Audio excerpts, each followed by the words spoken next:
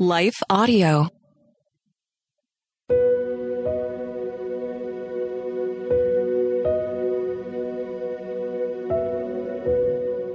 Hello. Thank you for listening to Your Daily Bible Verse, the podcast that examines one verse each day to learn more about God and His will for us.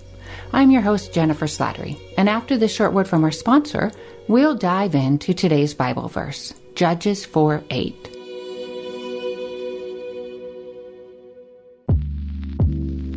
Did you know that the Salvation Army not only provides services to those in need, but we also produce a network of Christian podcasts you can listen to on your favorite podcast store? One of these shows, Words of Life, is a 15-minute weekly show featuring interviews, testimonies, Bible studies, and more. In April, we'll once again hear from author and pastor Natalie Runyon. She has created a new 6-week discipleship course for women to talk about community, women in leadership, accountability, and more. We want discipleship to be what's drawing people, not bounce houses. They're more likely to come back and not just to be entertained. Even in me, making him have to pry it from my hands, he was still saying, but I have something better. And it was because of the redeemed saying so, of telling the story of what God had done. When we point people to him, they're going to want to know him. Listen to Words of Life on your favorite podcast store or visit wordsoflifepodcast.org.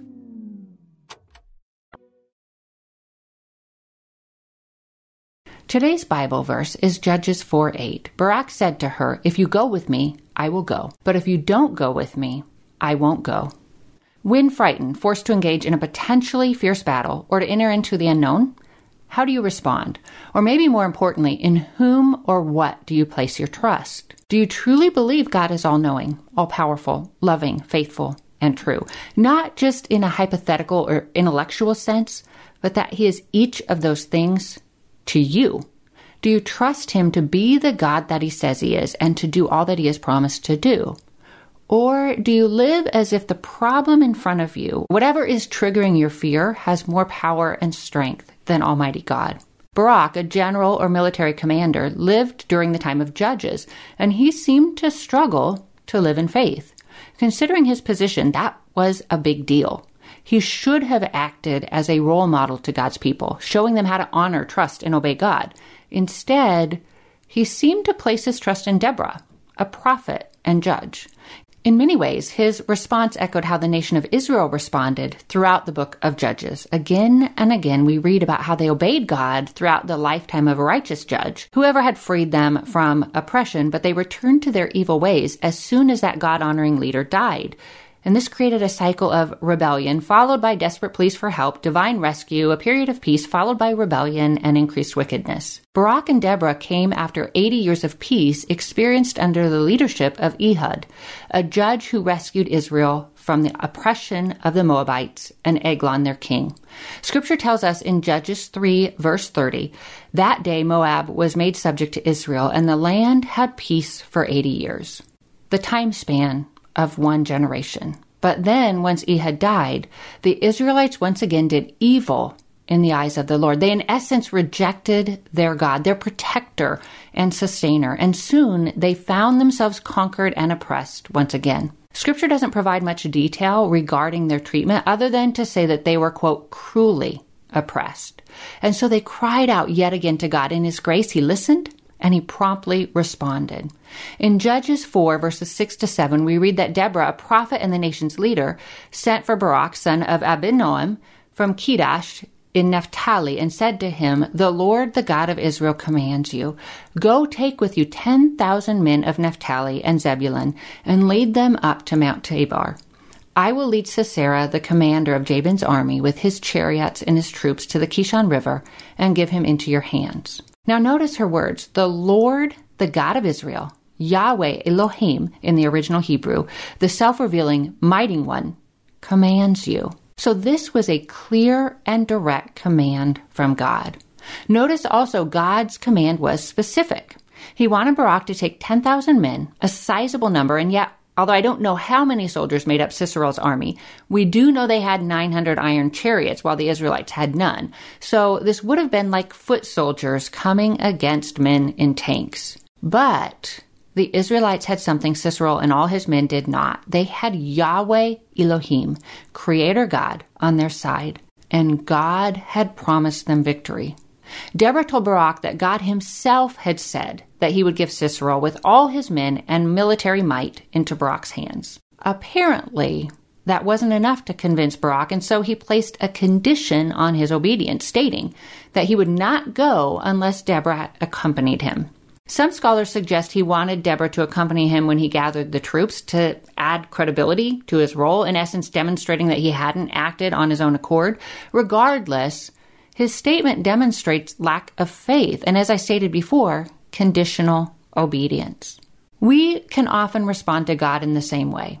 When we sense that God is asking us to leave our job for another profession, or maybe to serve overseas, we might say something like, I'll go so long as you promise to provide for my retirement.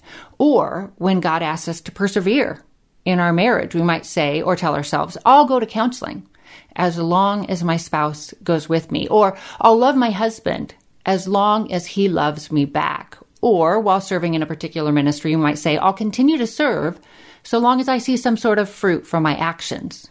Each day, we have numerous opportunities to attach conditions to our obedience, to sort of barter with God, or to respond with the immediate and courageous obedience that Deborah displayed. Notice how she responded to Barak in verse 9, quote, certainly I will go with you. No hesitations, no conditions. But notice, she also didn't belittle or berate Barak. Instead, she demonstrated a living faith. What a stark contrast, right? Then she added, but because of the course you are taking, the honor will not be yours, for the Lord will deliver Sisera into the hands of a woman. Expanding on this, Bible commentator Charles Ellicott wrote, to enter into the force of this, we must remember the humble and almost downtrodden position of women in the East, so that it could hardly fail to be a humiliation to a great warrior to be told that the chief glory would fall to a woman. Not only that, but to kill Sisera, that would have been an incredible honor, an honor Barak forfeited in fear.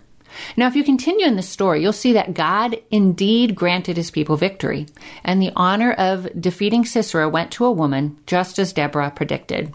God fulfilled his plans. His faithfulness to his promise wasn't dependent on Barak's faith, or even Deborah's for that matter. Barak had responded in fear, but even then, God showed him grace in bringing Deborah to come alongside him and then securing the victory he'd promised. I wonder what Barak learned from this encounter. I suspect his adoration for God, his sense of wonder and amazement increased. I imagine his faith did as well. In fact, I'm pretty sure had God called him to another battle, Barak would have responded much differently, with less fear and more immediate, courageous obedience. We all have times when we respond like Barak, when we give in to fear and place more trust in systems or people. And so many times, God responds to our faithlessness with grace. And he helps us learn from our weaknesses and our seasons of doubt so that prayer by prayer and one obedient step after another, we grow to become less like Barak and more like Deborah, more like the chosen, adored, and amply supplied children of the risen and victorious Savior God created us to be. Let's pray. Holy Father, thank you for your grace. Thank you that you have already secured victory on our behalf. You are greater than anything we will encounter. You are greater than everything we fear. Lord, quiet our fears with your love. Remind us of your truth and your presence. Thank you that you are so faithful, even when we are faithless. But Lord, increase our faith. We want to obey you. Help us to surrender to you. When our fears rise up, meet us in those places, Lord, and speak your truth to our anxious hearts. Give us the courage by the power of your Holy Spirit to obey however you lead. We know you will always lead us towards your very best. It's in the name of your victorious Son, our Savior and Lord Jesus, that we pray. Amen. Thank you for listening to Your Daily Bible Verse, a production of Life Audio and the Salem Web Network.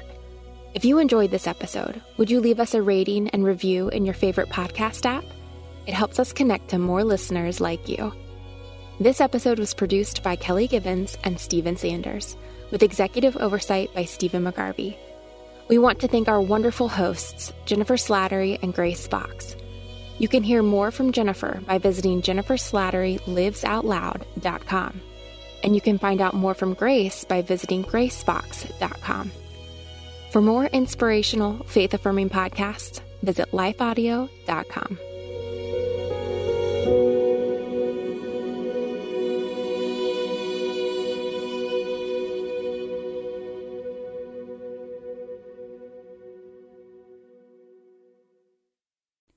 Christmas. For most kids, it's the most joyful time of the year. But this Christmas, 1.5 million children will spend the holiday separated from a parent because their mom or dad is behind bars. Prison Fellowship Angel Tree needs churches in our communities to volunteer to bless local children with a gift, the gospel, and a loving message from their parent. I believe this is an incredible opportunity for our listeners to share the love of Jesus this Christmas. Many of Prison Fellowship's partner churches continue ministry to local Angel Tree families after Christmas is over. Through this ongoing care, Prison Fellowship Angel Tree strengthens and encourages families every day.